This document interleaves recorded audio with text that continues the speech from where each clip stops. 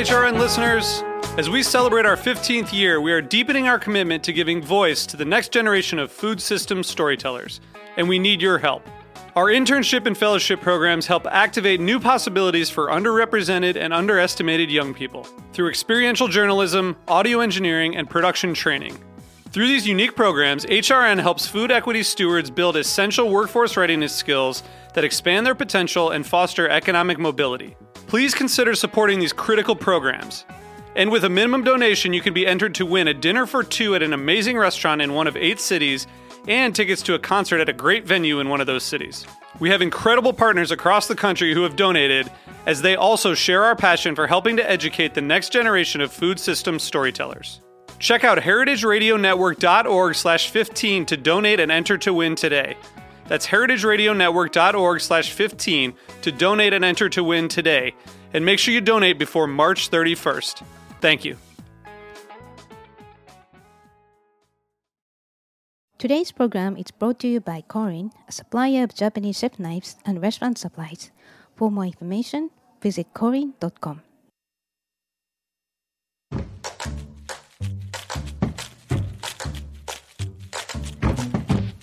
This week on Meat and Three, I'm about to go on maternity leave. This is Katie Mosman-Wadler, and before I leave you in the incredibly capable hands of Team HRN, we're rounding out Season 5 with a deep dive into the food rules, weird cravings, and overall hype about eating while pregnant. There are a lot of safe foods to eat, and we shouldn't be sort of assuming that just because something is raw that it's dangerous. I just found myself feeling like there was an alien piloting my body and brain, and totally changed the way that I ate. So was it the eggplant? Sure. Why not? I just don't know. Tune in to this week's episode of Meat and Three anywhere you listen to podcasts. I'll be back soon with our newest and tiniest producer in tow.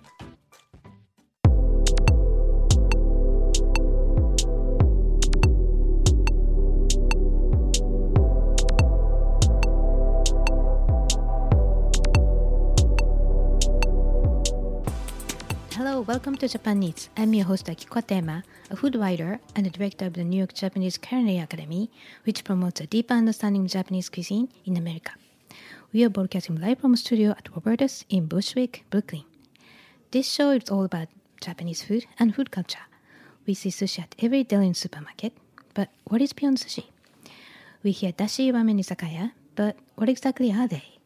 Japanese food is still a mystery for many people, so I try to demystify it in this program with my cool guests.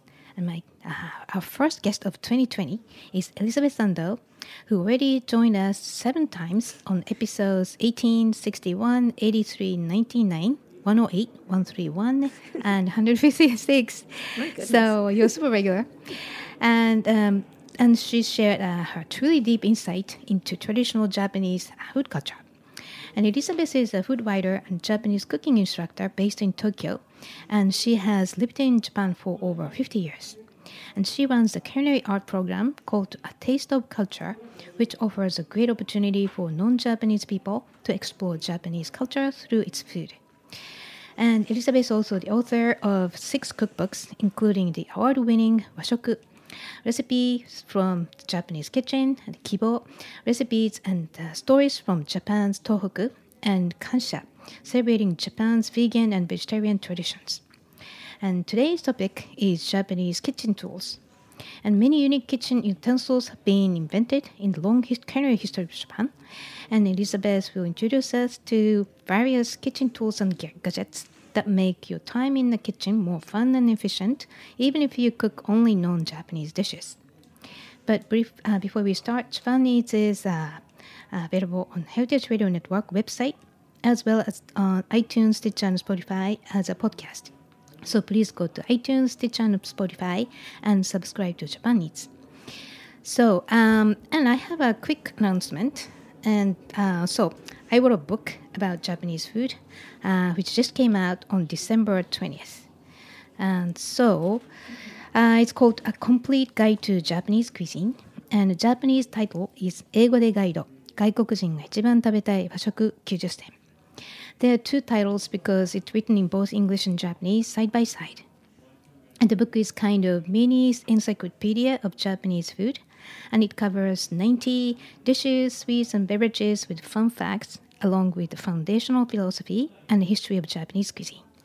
And you can bring the book with you on your trip to Japan, of course, or to your favorite Japanese restaurant as a guidebook. And if you work at a Japanese restaurant, it can be your go-to reference.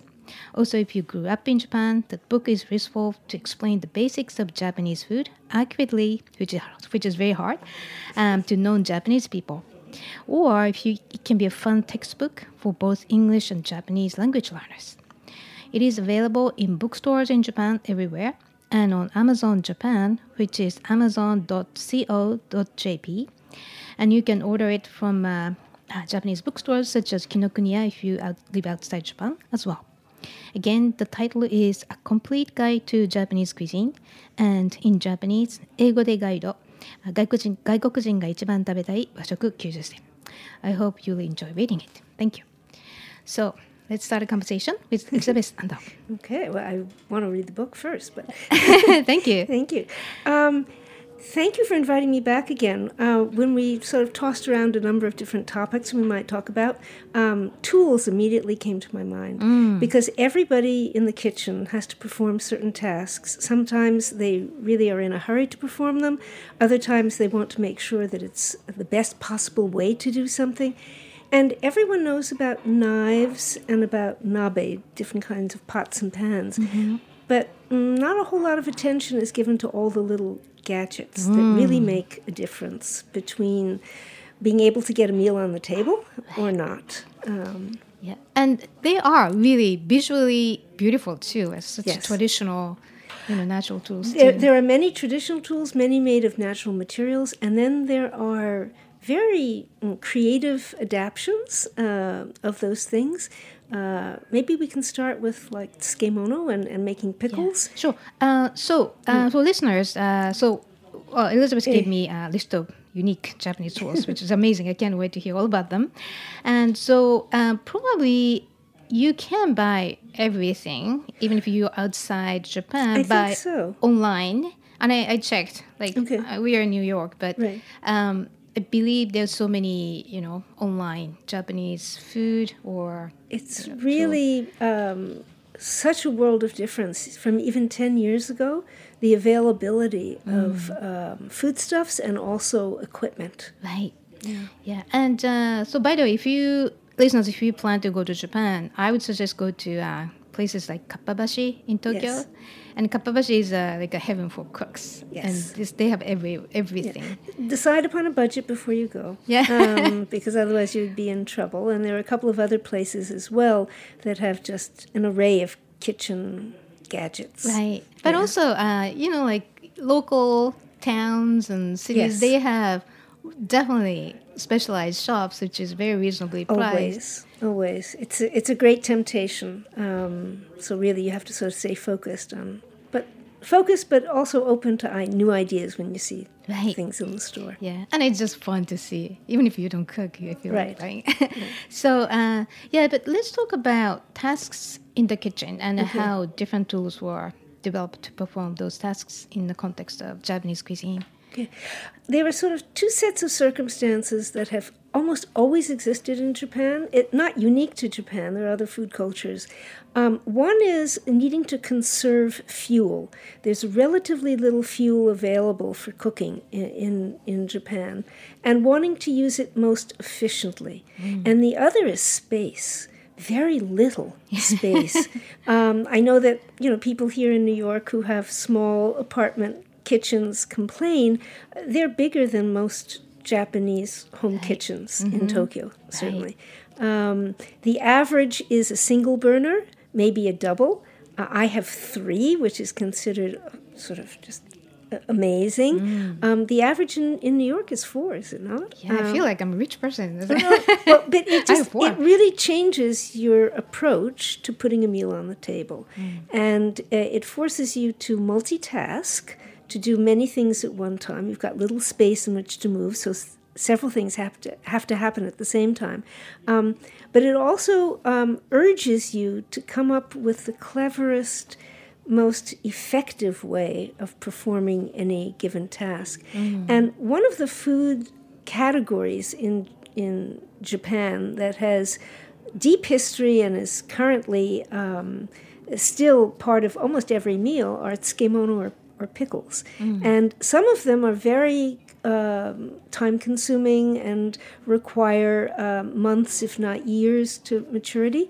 But there are a whole bunch of what I call impatient pickles, the quick pickles that can be made in maybe 10 minutes, maybe 2 hours. And in order to encourage the fermentation or the beginning of fermentation, the change in the vegetables, primarily in vegetables, you need to apply pressure and weight.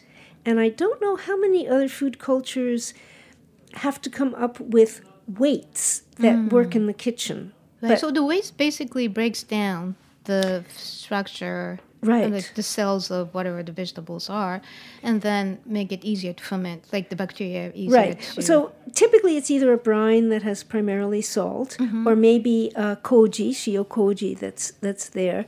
And until the fibers of, let's say, a hakusai cabbage or a cucumber are somewhat smashed or broken or bruised, there's no room for those flavors to get in there and start working. So most tsukemono are best made in large quantity in huge tubs with stones on top of them, but that's not quite practical for an urban kitchen. Right. Or I don't want to carry each time. no, nobody wants to do that. Although you can still, in almost every homeware store in Japan, find 1 kilo, 5 kilo, and 10 kilo weights that are for sale. They're no longer stones, but they're actually weights that people will use if they're making a lot. But a very clever gadget, an instrument, was developed called a tsukemono ki. It's a shokutaku tsukemono ki, meaning you can put it on the table. It'll also fit in the refrigerator.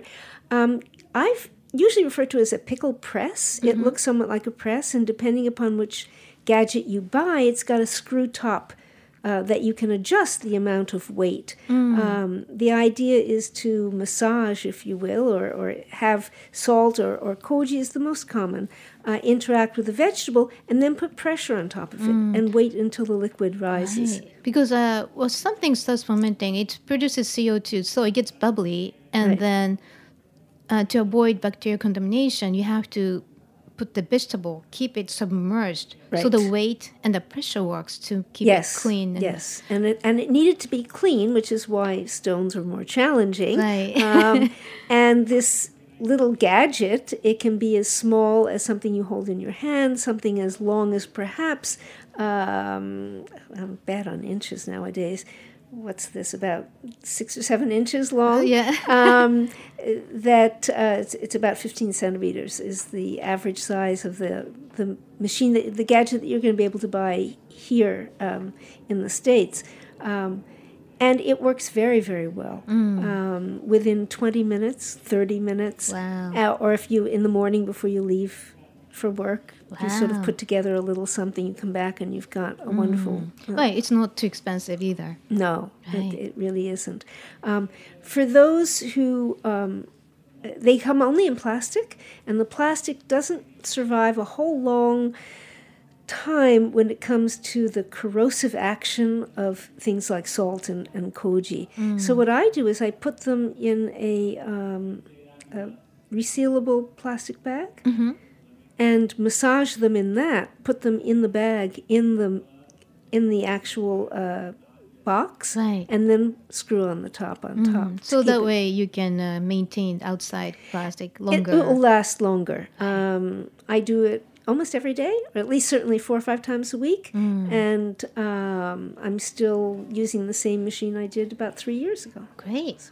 Yeah, I think globally people started to ferment things. Yes. And pickles are really popular now. They are. And here you can control it because you can see it. You can change the amount of pressure by screwing it tighter or looser.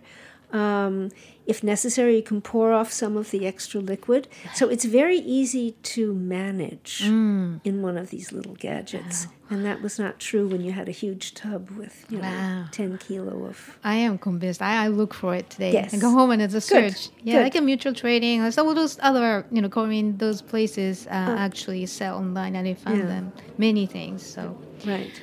all right. Okay.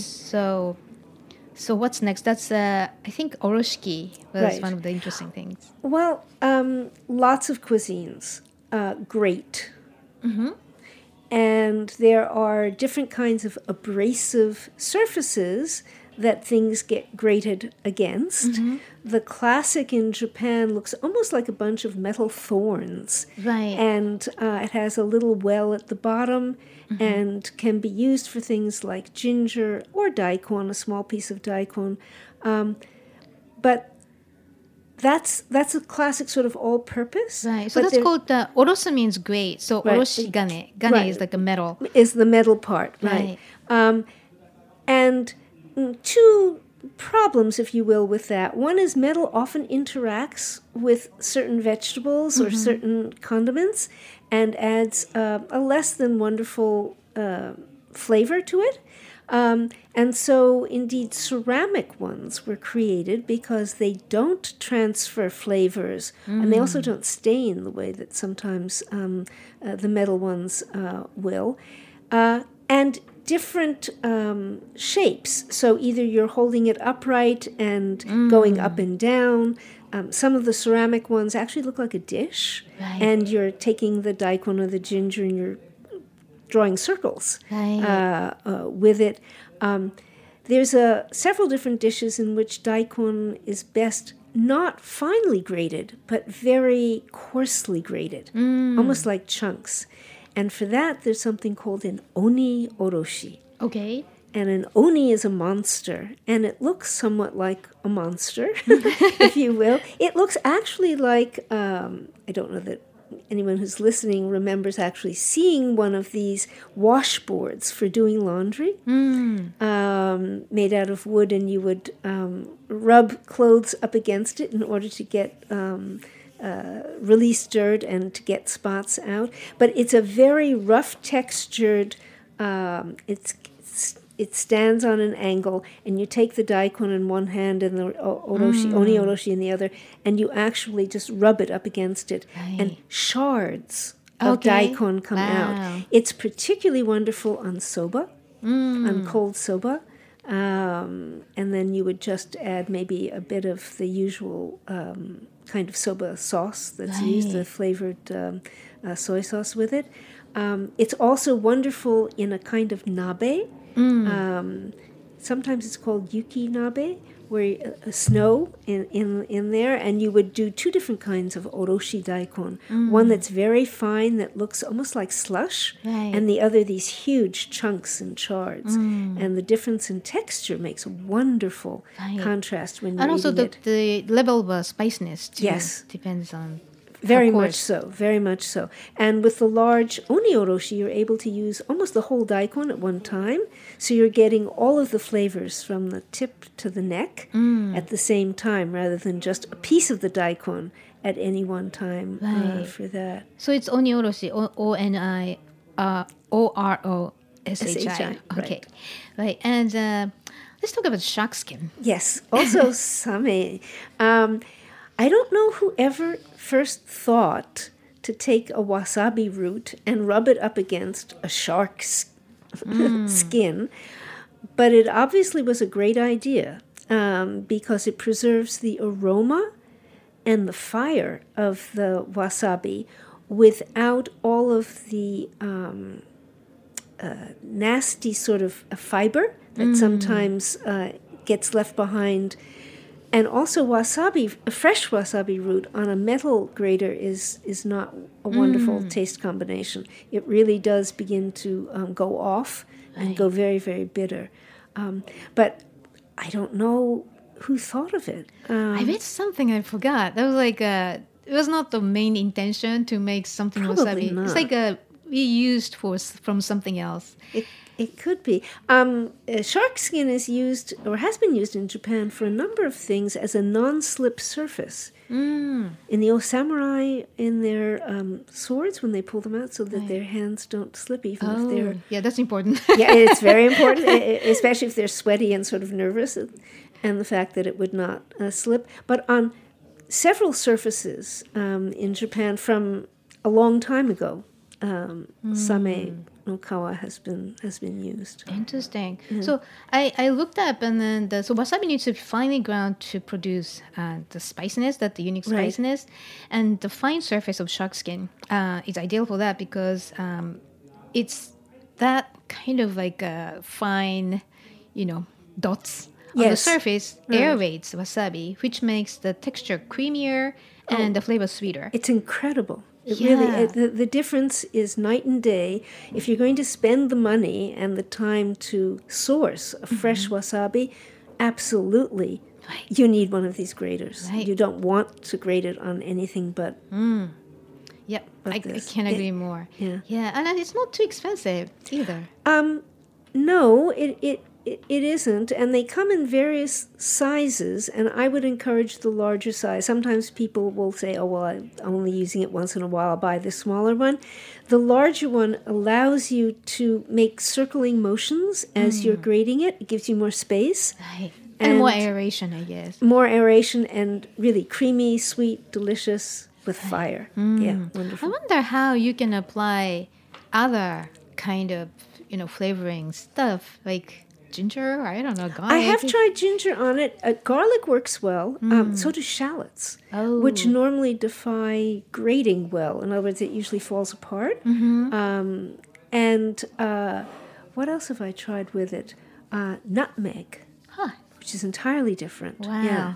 And you need something to help... you need a brush to help get it off afterwards, but it's quite extraordinary. There's nothing quite like that texture. I think when they first made the ceramic graters, they were intending to mimic that with the ceramics, but it is different. Interesting. Yeah. So, and it looks cool. Like usually it's a wooden back and then white, beautiful shark skin. Yeah, it's kakui. Right. So next one is suribachi and surikogi. All sorts of food cultures mash in a mortar with a pestle. The suribachi is the mortar and the surikogi is the pestle. What's different about the Japanese is that it has texture, and that the traditional ones were ceramic. They were earthenware.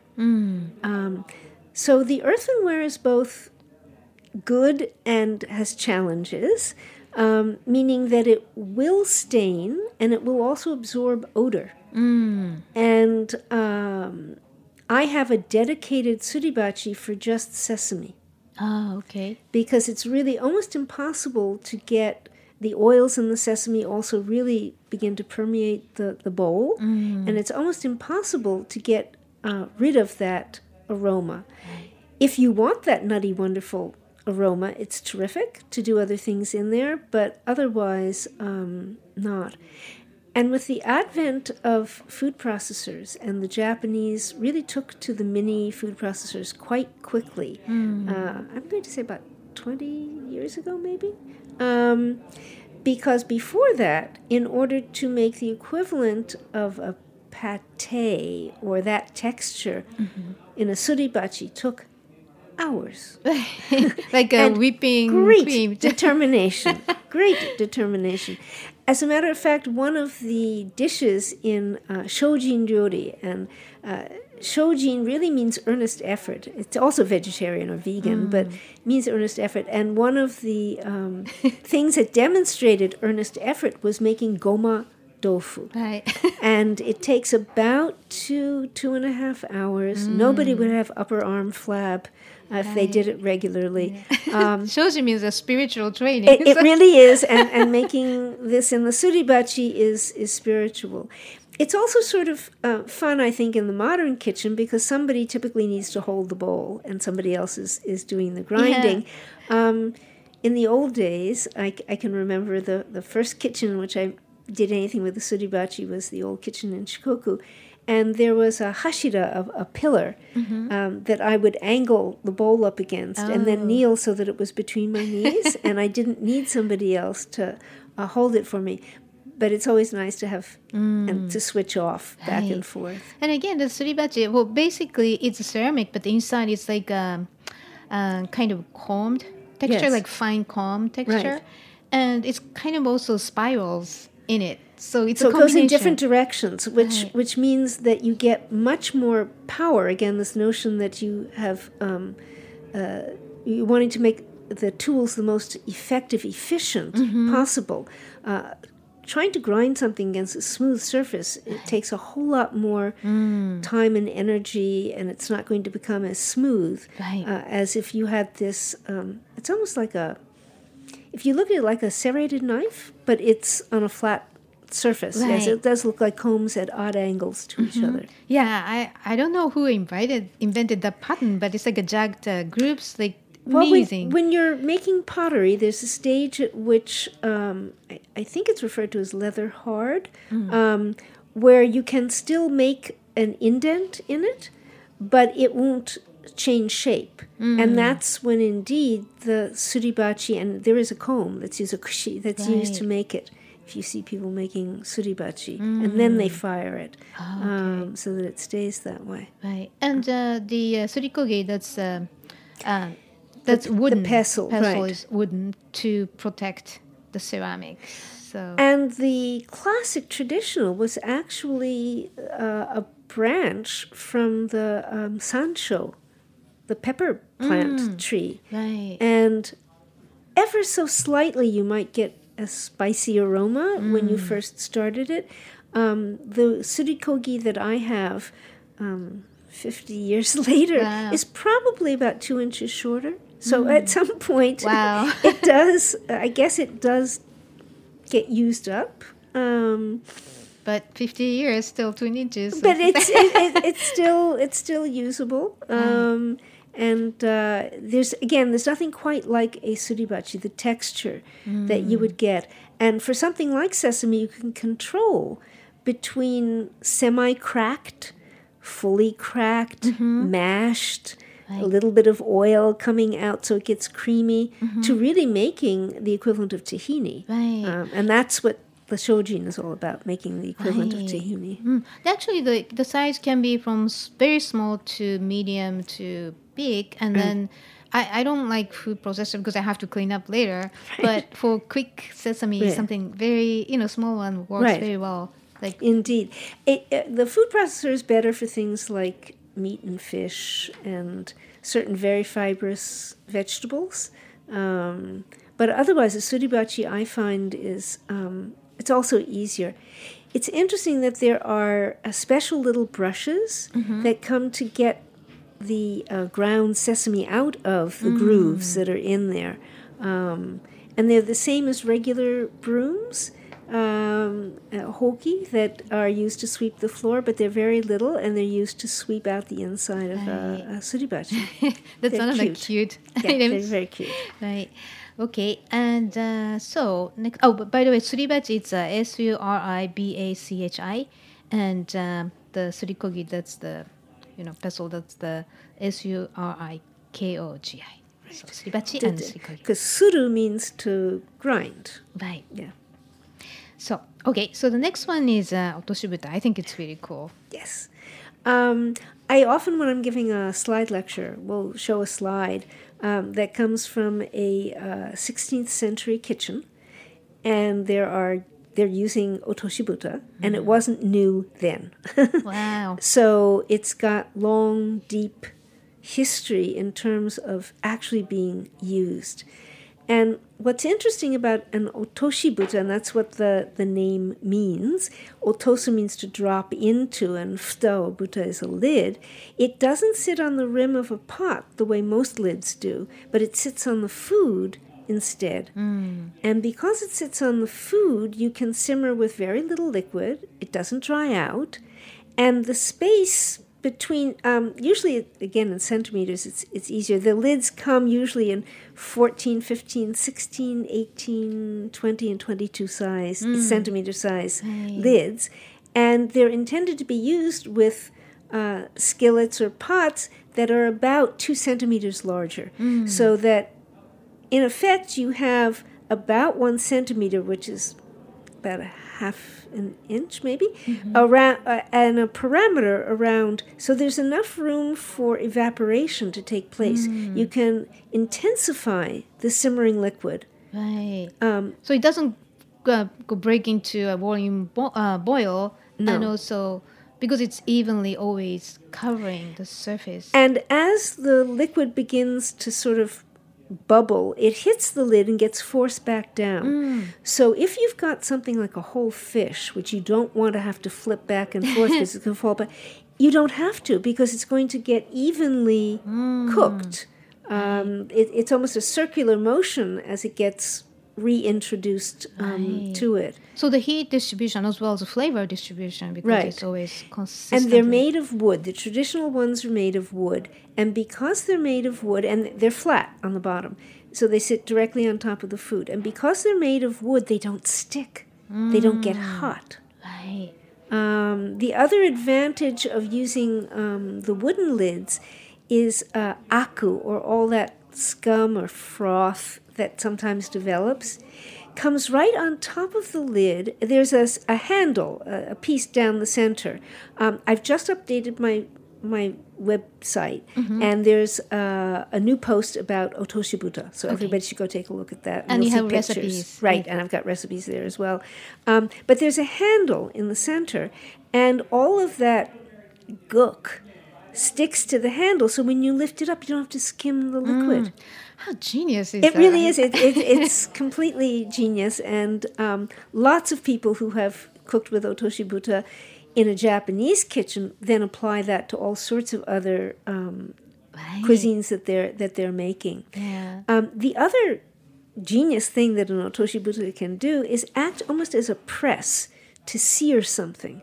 So when you're simmering in liquid, it's terrific because it helps the flavors and the color to circulate and to intensify and not dry out. But when you're doing something in a dry skillet, let's say you're cooking fish, and when you flip it over, the muscles in the back of the fish tighten up, and that's what makes it curl, and you want to keep it flat.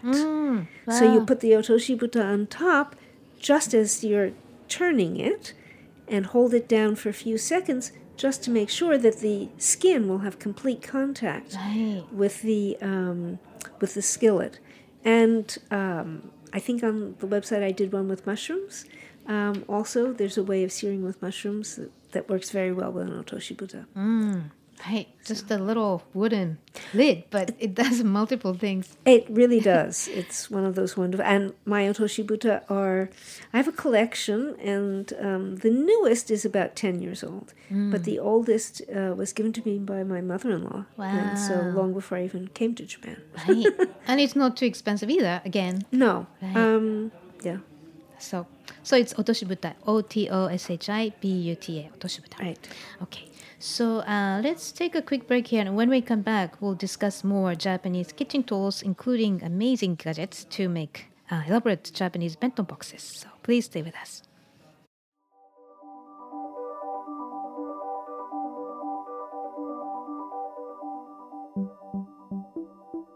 Today's program is brought to you by Korin, a supplier of Japanese chef knives and restaurant supplies.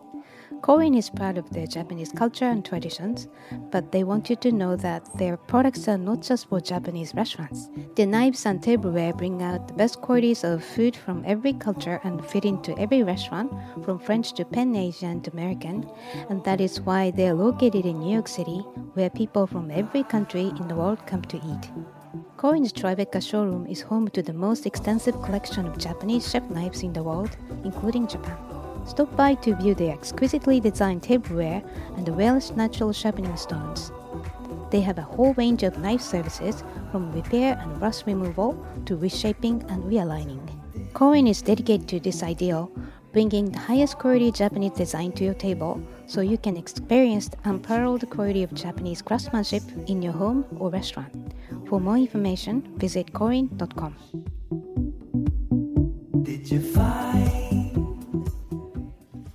Welcome back. You're listening to Japan Needs, broadcast live from the studio in Bushwick, Brooklyn. I'm your host Kikatema, and my guest today is Elizabeth Ando, a food writer and cookbook author and Japanese cooking instructor based in Tokyo. So now let's talk about Japanese-style bento boxes, which is becoming popular globally. Really? And especially character bento is a cultural phenomenon, and character bento or karaben is a bento box elaborately arranged to feature anime characters or other cute figures such as animals. And if you Google karaben, it's amazing how cute they are. Especially if you go to Instagram or to Pinterest or any of the others that really feature photos. It's incredible.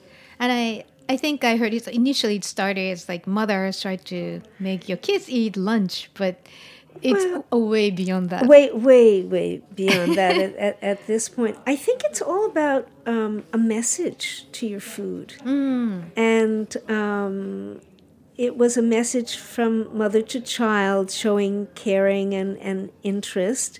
And several years ago, I'm going blank now on the name of the book, there was a book all about a high school student whose mother had made her lunches and actually sent messages with each of them. Wow. Cut out of nori. So one of the gadgets that you'll find, and I have seen them here in some of the Asian food stores in New York as well, are these punch holes for nori to make different sort of shapes, and especially smiley faces or cute little pandas. It presumes that you already think of rice as something you can shape and mold. You can also keep it plain and flat inside your bento box and then draw pictures on top of it. But many of the karaben are based on some kind of rice that has been molded into a shape, perhaps Hello Kitty, perhaps Panda, whatever. bear. Right. In other words, there are rice molds that are specifically sold to make them look like these characters. Right. Why don't we get up just only, the triangle one, and those like genius. Right. But that's now crazy. No, these are serious, and there are kits that are sold. In Japan, I thought I saw one or two of them here in New York as well, where you're going to get the mold. It's typically made out of plastic. Alert, though, you should not put that plastic in the dishwasher. Homes in Japan don't really have dishwashers that have that kind of... It's not the hot water that hurts, it's the heating unit that dries them off afterwards, and they'll warp. Right. So those should be probably hand-washed. But typically the kits will come with a mold for the rice, a punch stencil for nori and or thin egg omelets. Because if you make them paper thin, you can also cut them into all different kinds that of means shapes. your mothers have to be able to make thin eggs. Eggs, right. And different kinds of stencils that you put on top and then would... instead of cocoa powder, it would be maybe yukari, which is made out of red shiso, or aonori, which is green. I'm trying to think of other things. People who have purchased already made ochazuke kinds of packets know those different colored flakes and things that can be sprinkled on top. And if you sprinkle them on top of a stencil and you lift the stencil up, you have your message, you have your character. So often these kits will have a combination of punches, stencils, and molds, and show you how to create all of these very elaborate, はい。 kawaii It's really items, kawaii. right? The really, really cute stuff. Yeah, it's tempting. I feel like buying the kit and Right. it's make for no reason. I know lots. I know many more grown-ups who do it than kids. I think in Japan also it was originally an obvious way, a measurable way to see that the mother was caring for the child. And especially since the kids would take them to school, the teacher would see it. All of the other kids, both good and bad, competitive, very competitive. That's crazy. How stressful it can be for... Very. And when blogging first started, the number of home bento blogs got a little out of hand. But I think they're still up there. So if you Google, even in English, KYR, you'll get some very interesting pictures. Yeah, it's so worth seeing it. It's just like a catalog of cute things. Yes, yes. Right. Okay, so let's see. I would like to talk about like saibashi. Okay. Yeah. It's interesting. I was not particularly skilled in using chopsticks before going to Japan. I don't recall having difficulty learning to use them. What I do remember most was my first visit back to America and getting an olive out of an olive jar with saibashi. So saibashi basically is a long Chopsticks. And saying, how did I live without these two long sticks before? I mean, how does anybody live without saibashi? Wow. They're such useful sticks, including one long one if something gets stuck and you have to tap it from a high shelf. It's useful.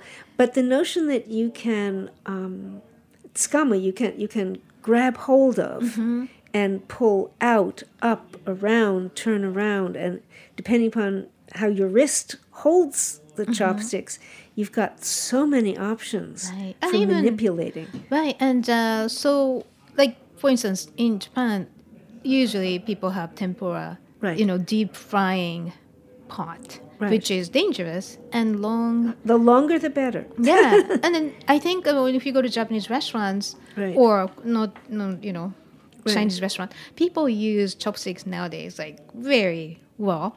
Right. So it's not a challenging thing, I think. And it's like if once you have the saibashi, it's so much safer and so it's safer, easy. so much easier. Scrambled eggs. I couldn't imagine making scrambled eggs without saibashi. And again, the single one gets used for lifting if you're making your thin omelets. So you can trace around the side of the pan and then lift the omelet up and flip it over with a single chopstick. Incredible. Once you try it out, I can't imagine anybody turning back. Right. I can agree more. Right? Okay, so I want to also talk about knife sharpener. So Japan is very obsessive about knife, Japanese knife, of course, and sharpener. I happened to get one recommended by professional, like really high-end knife producers, and I can't without it because it's easy to sharpen, and is it something that you like a flat surface on like which you serious stone, rub it, like coarse side, and the other side is finer. Right. I also did not ever think about sharpening knives before I went to Japan. So I first learned in Japan, and I learned on a stone, and the stone had two different surfaces, depending upon which side you turned up or down. And being able to control the amount of pressure that you exert, I got sort of spoiled. And when somebody gave me a knife sharpener where you insert the blade and you pull it, it just felt all wrong.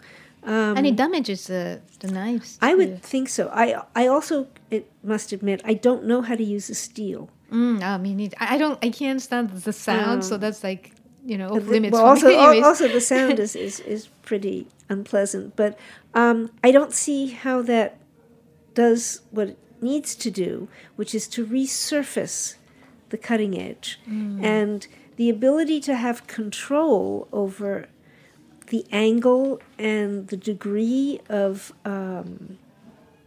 sharpness is what I like most about a stone. Right.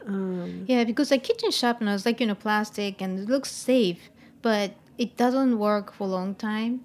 It's worn out. And I was not good at using the stones first, but now it's kind of your body remembers. It does. And you can use your body. You don't need any heavy, It doesn't power. require a whole lot of strength, no.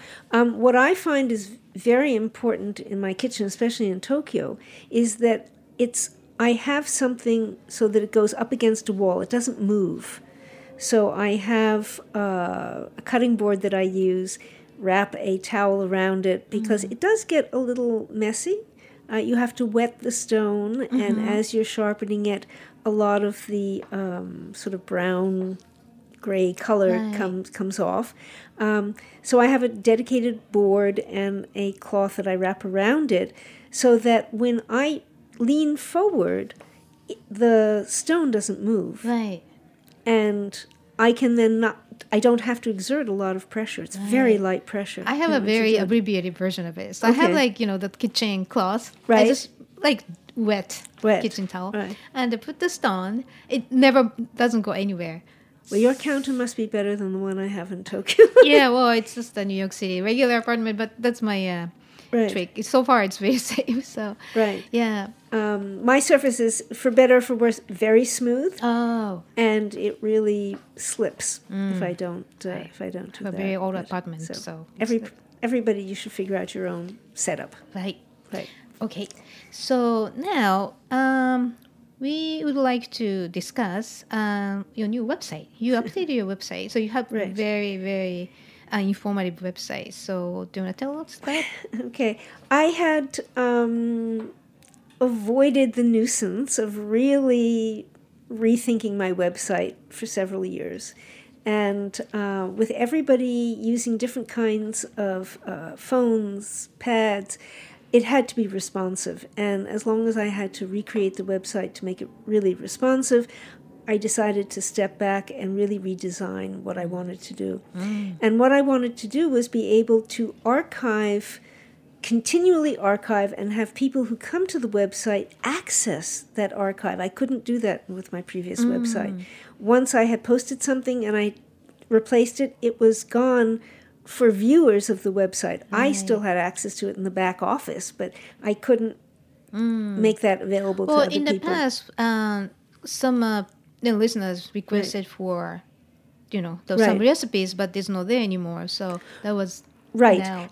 But all the old links are now not going to work because it's a new site. But what I did was I took the information I had about the amount of time that people, a number of people who stopped at any particular page and how long they spent on it, and took the top 30, redid them, and post-dated them. So if you go to my website now, you'll see things from June of 2019, 3 times a month, on the 2nd, the 12th, and the 22nd.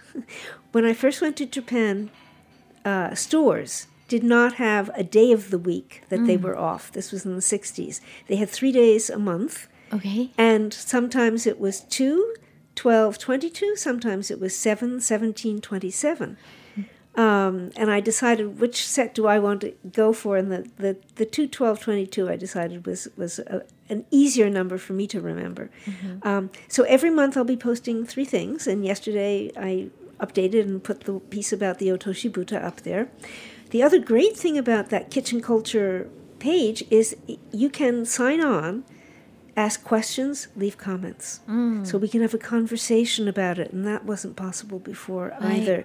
Well, you really are the expert. And Well, I have a lot of experience that I want to share with people, but what I found over the years is I also need to be responsive. I need people asking. I have lots of things, interesting things that I can share with people, but then I want people to respond, and I want to be able to respond back to them. And this website will allow me to do that. Also, like this podcast, I'm going to I hope I can get the code right, to get it back up later this afternoon. So on the Books and Media page, I have I have all the podcasts that we've done, and also some of the video things that I've done. Great. That are available for people. So it's a constantly evolving. Also about programs, if anybody's coming to Japan, by all means, sign up for a program. So it's like like the classroom setting. Right. So it's what I wanted the website to do is be inviting to people who were just curious, and then hook them to keep coming back. Right. And engage in conversation. Right. And I think your information is very unique in the sense that, you read users' mind because that's the problem you went through. Right. And you conquered. So I learned along the way, many years, lots of experience, and I'm very eager to share it with everyone. It's great. So the website's address is tasteofculture.com, www.tasteofculture.com. Great. Well, you must be feeling really like achievement. I am. It's a lot of work. I really am. And for a short while last year, I got locked out of Facebook, and it was really very difficult because there was no platform for me to be able to communicate with people. Back on back on Facebook again too. Even if you didn't do anything, Facebook decided to just for whatever. Glad to be back, and I see both the website and social media as sort of complementing each other. So one doesn't replace the other, they sort of complement each other. And I've just started Twitter, don't really get it, so if people want to educate me about the best way to use Twitter, that's okay too. Mr. Trump. You will be the teacher. No, thank you. Not that way. Yeah. Okay, so hopefully you're going to come back sometime again this year. And not sure exactly when.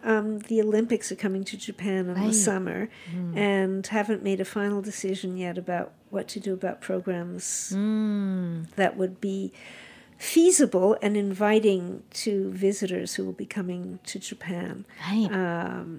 So I'll have to work around that. And once I have that sort of set, I'll know what my schedule is. Well, I'm sure that, if you go to Japan, why not just learn about Japanese food from cooking side as well. So there are lots of people who come to Japan, and food is a way, and I'm delighted, food is a way of getting into the culture and exploring. Right. So. Exactly. So. Good. All right. Thank you. So thank you again for joining me. So listeners, if you have any questions or comments about the show or suggestions for show guests or topics of the show, please contact us at japaneats@heritageradionetwork.org or kikokatayama.com. And Japan Eats is live at 3 p.m. on Mondays and always available at heritageradionetwork.org, iTunes, Stitcher, Spotify as a podcast. Our engineer is Matt Patterson, and thank you for listening. I'll see you next week.